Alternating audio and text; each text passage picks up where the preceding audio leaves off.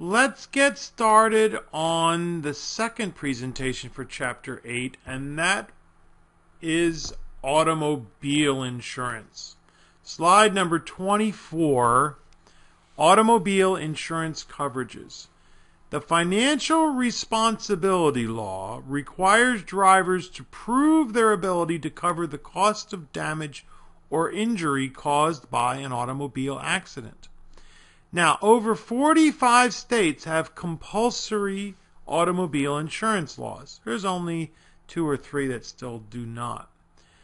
California has compulsory automobile insurance laws, and our minimum is $1,535.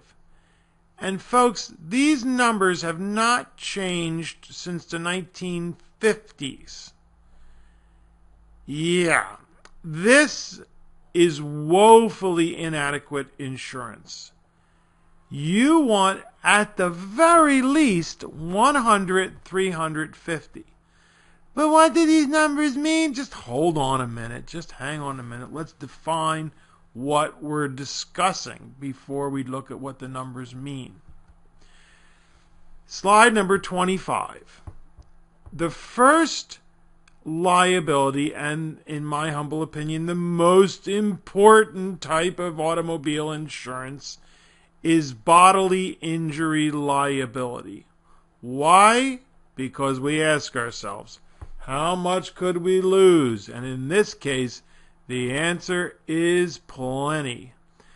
Bodily injury liability covers the risk of financial loss due to legal expenses, medical expenses, lost wages, and other expenses associated with injuries caused by an accident for which you were responsible. And for the people in your car, there are medical payments that cover the cost of health care, but you have health insurance for that. As with personal liability, the compensatory awards for bodily injury liability can be enormous. Not only could you be forced to pay somebody's medical bills, you could be held liable for a person's missed wages. Don't run over a CEO of a big company, right? Because you got to pay their wage. Don't run over anybody, folks. It's a joke. But think about it. You're going to have to hit their legal expenses. You're going to have to pay their medical expenses and their lost wages. Right. How much could we lose? We could lose plenty. Slide number 26 is property damage. Property damage covers damage to another person's car when you were at fault. Well, it's not only a person's car, it also includes damage to street signs, buildings, trees, mailboxes, for example. During a rainstorm, you accidentally slide your vehicle into a neighbor's mailbox or tree. Now, go back and take a look at the that beautiful graphic that I made for you. The umbrella. In the event that the bodily injury or property damage liability limits are insufficient to cover the liability incurred, an umbrella liability policy will kick in and pay above and beyond those limits. So that's part of the umbrella policy.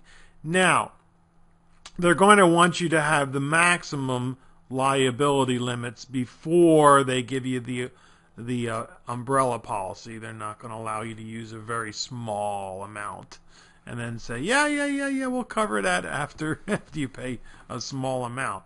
So now let's turn to slide 27 and define what these numbers mean. It's tricky, folks. I'm not going to sugarcoat it. The insurance companies have made it very hard to understand. The first number, let's say you have 100, 350. The first number is the limit that will be paid to one person in an accident. No matter how bad the damage you do to a person, that is how much they will pay. $100,000. That's it. After that, you're expected to pay the rest. Unless you have the umbrella policy, then the umbrella policy takes over. The second number is how many people that will be paid to all persons in an accident. Doesn't matter how many people you hit. 300,000 in this case is the maximum that would be paid to all the individuals in an accident. And then the last number is relatively straightforward. That's the in this case, $50,000 limit for payment to damage to properties of others. And so what I want you to do is print out the handout. This is when we would pass it out in the face-to-face class. But think about these numbers, folks. The minimum amount you must have in California is $1,535. $15,000. That's barely enough to pay for the person being brought to the emergency room. Exactly. And 30,000 if you hit 2 or 3 people, that's all they're going to pay. And 5,000 for property damage. Oh my goodness, what you can do just running into somebody in a parking lot at 5 miles an hour, all the damage you can incur. So now we're going to do some examples. And it's a little tricky, folks, so I want you to make sure you understand this. So slide number 28. Les Dulunch, was judged at fault in an accident. The 3 occupants of the vehicle he hit were awarded damages of $30,000, $10,000, and $5,000. Les has 25, 50, 10 liability coverage. What amount, if any, would not be covered by his insurance and would be expected to be paid by Les? So think about it. He hit 3 people for a total of 30 plus 10, that's 40, plus 5, 45, and he has 25, 50, 10. So you might be tempted to say, look, $50,000, he's covered. No. The first number is the amount that they will pay maximum to any one individual. So that first number, 25,000, says, that's it. That's all we're going to pay. We're going to pay $25,000 to this first person. After that, we sit on our hands and we do nothing. Unless would be required to pay the extra $5,000. And people are incredulous when you tell them that. When they get the bill for the extra $5,000, they say, wait a minute, I thought I was covered. Well, yes, you are. You have liability, but only up to $25,000 for any one individual and $50,000 for all the individuals. And what they then say is, but I thought I had full coverage. But the truth is, folks, full coverage doesn't mean anything. It's just a way of saying you have the liability insurance plus the collision insurance on your car in case you're in an accident, plus comprehensive in case there's a flood or a fire or theft. So that's what the insurance agent will tell you. You have full coverage. But that doesn't mean it's unlimited liability. There's no such thing. No insurance company is going to have unlimited liability. And when you explain this to people in the face-to-face class, especially in the evening, the younger folks during the day, they kind of get a little upset, but the evening folks get really upset because they thought they've been driving for maybe 15, 20 years, and they thought they were fully covered. They didn't ever think that they were ever going to have to pay anything in the case of an accident, and then they run home and try to figure out what their policy is and get really angry when they realize they've been sold the least amount of insurance. Slide number 29. Next example. Mustafa, wrong number, was judged at fault in an accident. The 2 occupants of the vehicle he hit were awarded damages of $130,000 and $70,000. Mustafa had $350,000 liability coverage.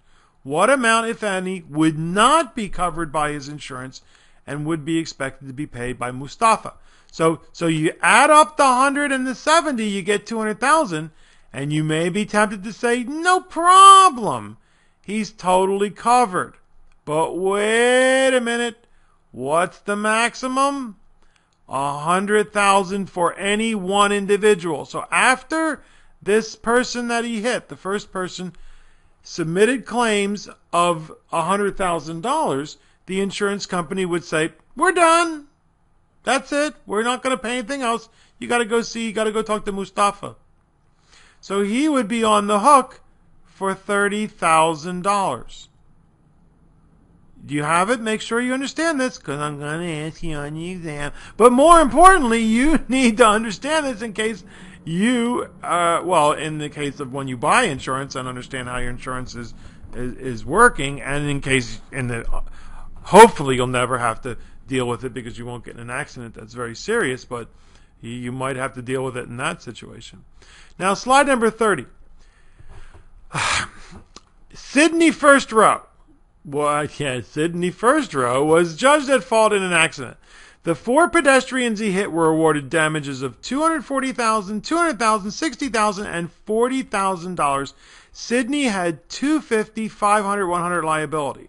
Well, now, first of all, Sydney has one of the highest you will see. That's usually highest. $250, $500, $200, $250, $300, $500, $200. Those are some of the highest amounts you will ever see. So let's add up the. First of all, let's see. Did anybody go over 250,000? Nobody went over the 250,000, so that first number would not come into play. But if you add up 240 and 200, that's 440, plus 60, there's 500, plus $540,000. What's the maximum that they're going to pay to all individuals in an accident? 500,000. So right, Sydney's going to get a bill for $40,000. And you may say, well, how does the insurance company decide who gets what? Well, they don't. They simply pay out the claims as they come in. And as soon as it hits 500,000, that's it. They sit on their hands. So in a case of an accident, if you're hit, it makes sense for you to, don't settle too quickly. Make sure you get what is going to make you whole, whatever that takes. But it doesn't make sense to sit around for too long, because exactly. If you're at the end of the line, then you have to go after the individual who may or may not be a responsible individual and might just say, well, forget it. I'm not. My major asset is that Michelob sign I stole from that beach hotel, beach bar down in Rosarito. Slide 31. Automobile liability example number 4. C.S. Verdad. C.S. Verdad. The Anglos go, huh? Was judged at fault in an accident. It means, yes, it's true in Spanish. C.S. Verdad. He was judged at fault in an accident. He caused $45,000 worth of damages to a person's home. Senor Verdad had 125 liability coverage. What amount, if any, would not be covered by his insurance and would be expected to be paid by Senor Verdad? Well, the property is relatively straightforward. The maximum they're going to pay is $25,000. He caused $45,000 worth of damage. So 45 minus the 25, right? $20,000. So that's relatively straightforward. It's the first two numbers that really trip people up, because the first one says that's it for one individual. The second one says that's it for all individuals. And you have to look at both. Slide number 32. Okay, fess up. This is for the face-to-face students.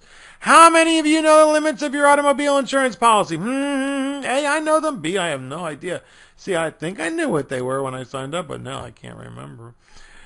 And slide number 33. If you do know the limits of your automobile insurance policy, well, what are they? The minimum, $15.35. Think about it.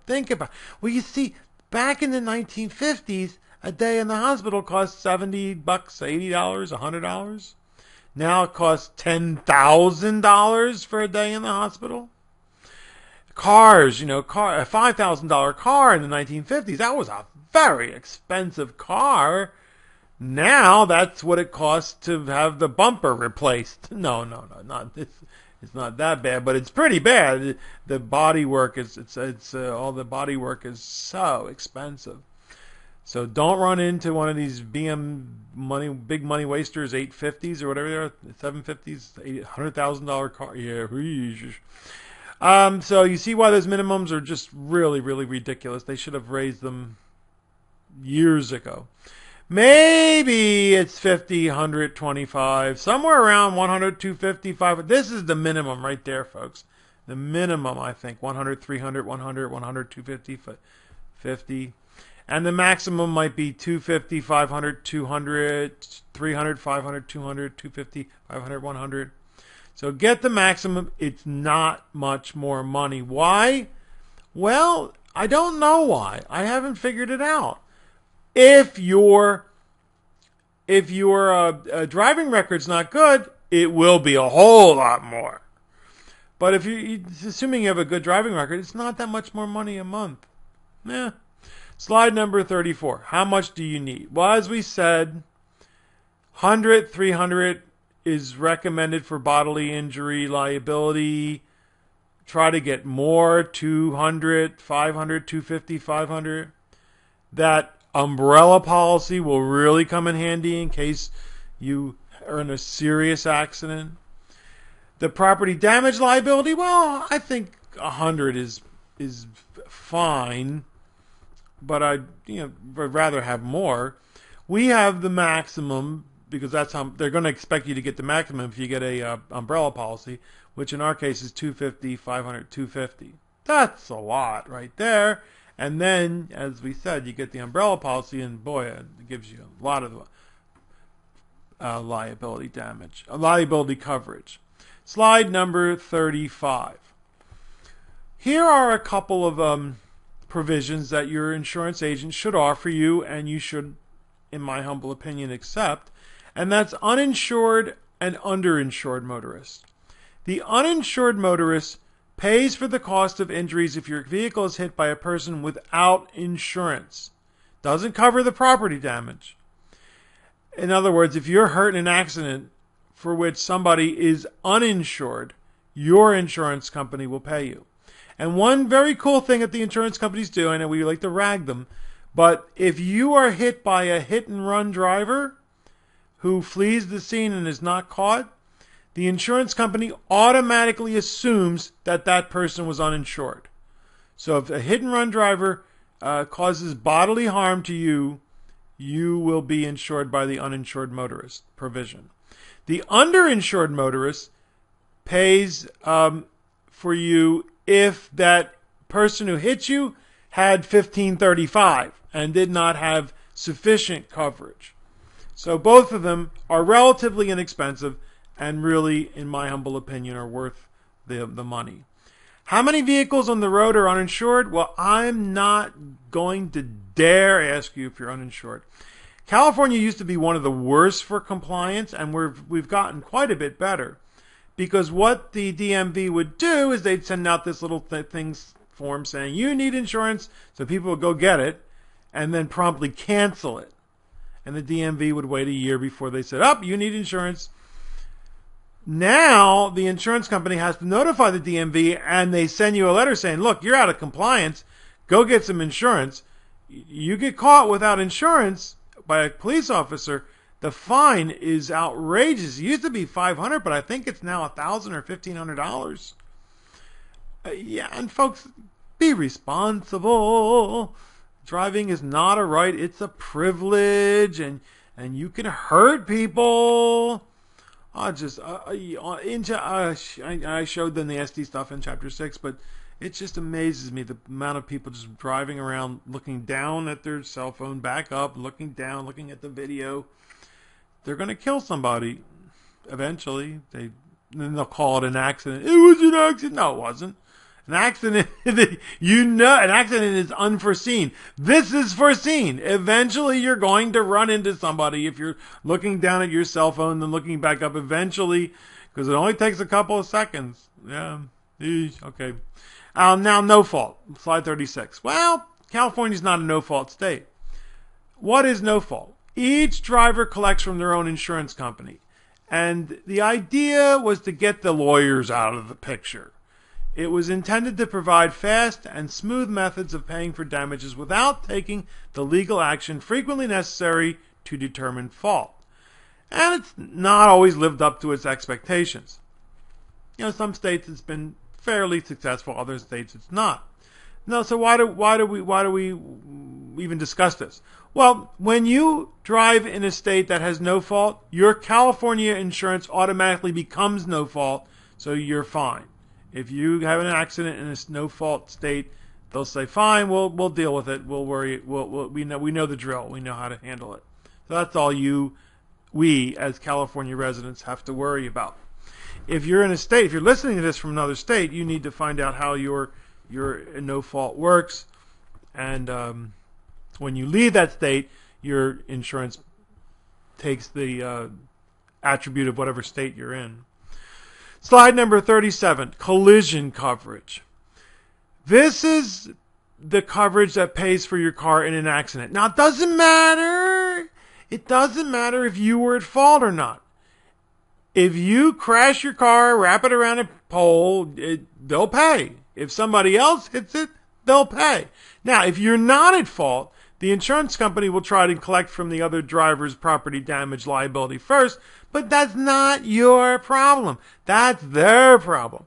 If you have collision, your car is going to be made whole. Now, as your car gets older and older and older, does it necessarily make sense to have collision coverage?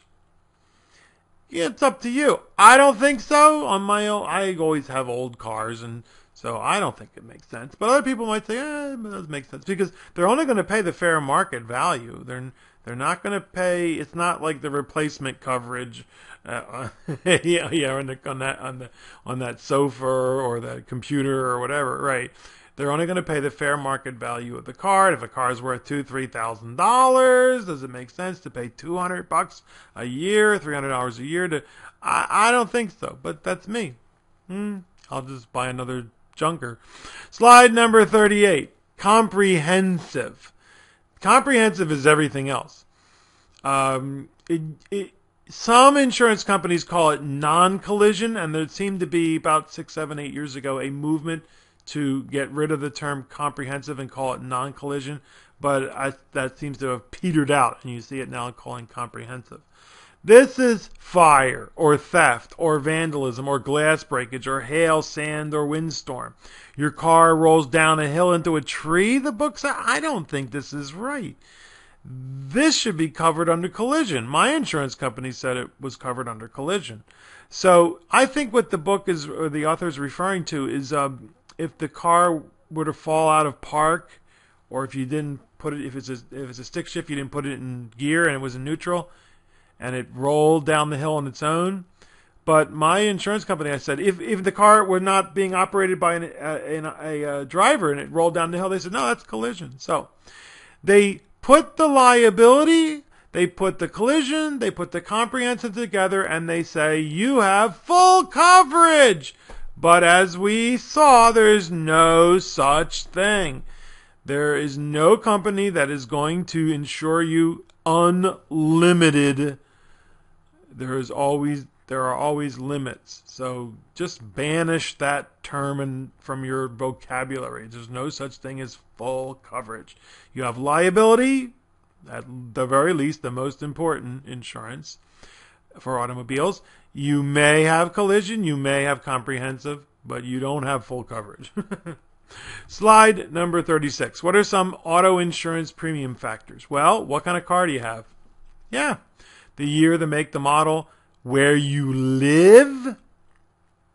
Indeed, we in the urban areas pay higher insurance rates than people in the rural areas. Why? Because there are more parking lots and intersections, and there are just more places for things to go wrong and for you to have accidents.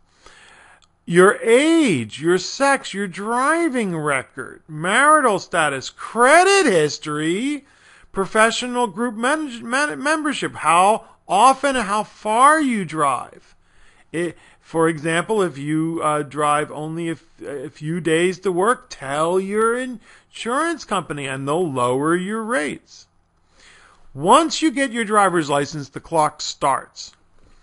After 3 years, your premiums go down substantially, providing you have been a decent driver. After you turn 25, they go down again. When you get married, they like that. Until finally you get old, then exactly they start going up. Slide number 40, legal discrimination. In our face-to-face class, we try to get a little discussion going here. Because of the past driving records of young adults, the insurance companies are justified in charging the rates that they do. Do you strongly agree? Do you disagree? Do you disagree or strongly disagree? And of course, what you get is some people saying, some younger folks saying, I'm a good driver. Why should I be penalized? And then you get older folks saying, because you're not a good driver, because your cohort, you and your young whippersnappers are bad drivers. And what we do next is look at slide number 41. Now, how do you feel, huh? What percentage of 16 to 19-year-olds are expected to have at least one accident within their first 3 years of driving?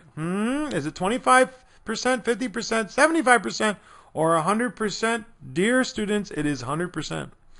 The insurance companies just assume if you're a 16 and 19-year-old, you're going to get in one accident. And of course, that's the average, because some don't. But some have more than one, or two, or three, right? And there are many reasons that are posited by the experts, and I'm not trying to pawn myself off as an expert. I'm just relating to you what I've read and listened to in interviews with, with CHP and other experts in the field of automotive driving. It's not the fact that they're young and testosterone induced and reckless, but that's important, but that's not the biggest reason. The biggest reason, according to the experts, is they're just not experienced enough. They just don't have enough time behind the wheel. And so when a situation that arises where an experienced driver would take evasive action or react faster, they tend to panic. They tend to not make a decision and not take action fast enough until it's too late. And so it's experience. So the more, if you have younger adults just starting out, the more you can practice with them in parking lots and on the road and together, or if you need to hire somebody because there's a screaming match the last time you tried to teach your daughter how to drive, the better. The more experience they get, the better. And for some of you younger folks, if you get the driver's license and don't drive, just consider not driving for the first 2-3 years. Your insurance is going to go down just because you didn't have a claim within the first 3 years. So consider that. Slide number 42. How do we reduce our automobile insurance premiums? Well, the best thing to do is shop around. But one of the most important things you can do, but this is such a subjective experience buying a car, is find out how much it will cost before you buy the car. You get that fancy schmancy top-down convertible sports car and find out that the insurance is how much? Yeah. Compare companies. There are so many of these websites like insure.com and there are dozens and dozens of them. I don't own any stock in this one. The difference in prices are significant. It's unbelievable how they just throw numbers up in the air and then they say, look, we can do $300 less than our competitor. And the competitor says, we can do $300 less than them because the day before they were $400 more, and they go down $300, they go back up. I can't figure it out myself. But that's what you're up against. You have to shop around. The larger the deductible, the cheaper the premium will be. And there are ways to have discounts. Good driving record if you're a non-smoker, good credit record if you belong to certain professional groups. We get a discount because we're both professors. Install security devices, car alarms, and of course if you have more than one vehicle, it really makes sense to insure them both with the same company because there are certain fixed costs of just having a client, and they, if you insure with two different companies, they have to charge you that fixed cost. Each one has to charge you the fixed cost. So there's discounts when you have more than one company. Slide number 43. Okay, so now on to something different. This is we're wrapping up here. Your clue report. Clue? A company called LexisNexis has nothing to do with the car company Lexus, which is a division of Toyota. LexisNexis keeps track of personal property and automobile claims that you make. They're an older Google. They're an information search, but they have their own information databases. Very popular with lawyers, Lexis. And they're called clue reports, comprehensive loss underwriting exchange.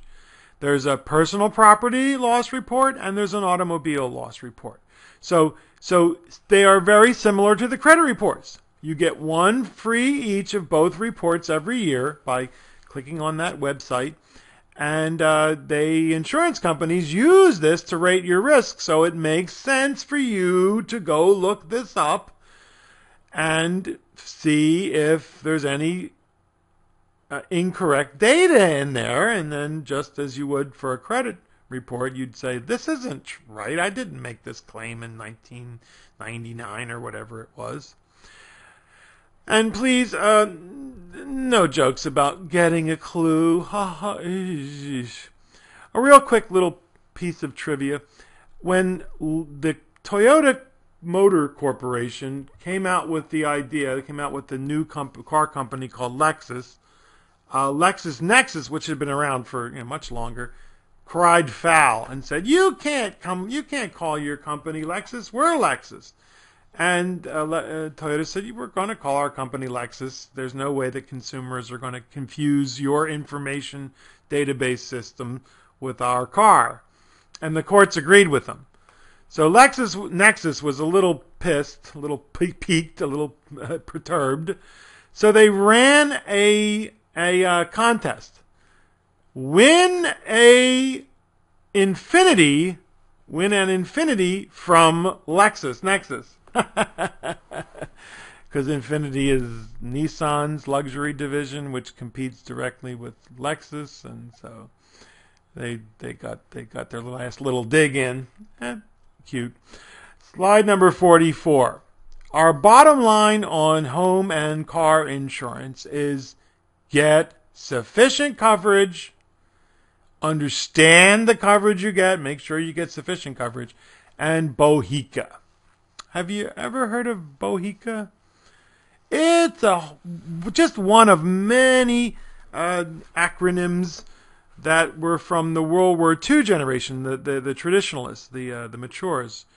And it's dying out like many of the others. You might have heard of snafu, situation normal, all fouled up. And FUBAR, fouled up beyond all recognition. Well, Bohica is one of those. It stands for bend over, here it comes. Okay, yeah, right. Keep your back to the wall, dear students, when you deal with the insurance agents. Yeah. Now, make sure you understand those automobile liability numbers, because I'm going to ask you. There's a worksheet. Do it. And when we come back, we will discuss health insurance, my least favorite chapter of the entire semester. Not because it's not important, it is important, but because of what politically is happening regarding healthcare in the United States. So we'll see you in our next presentation, our next chapter.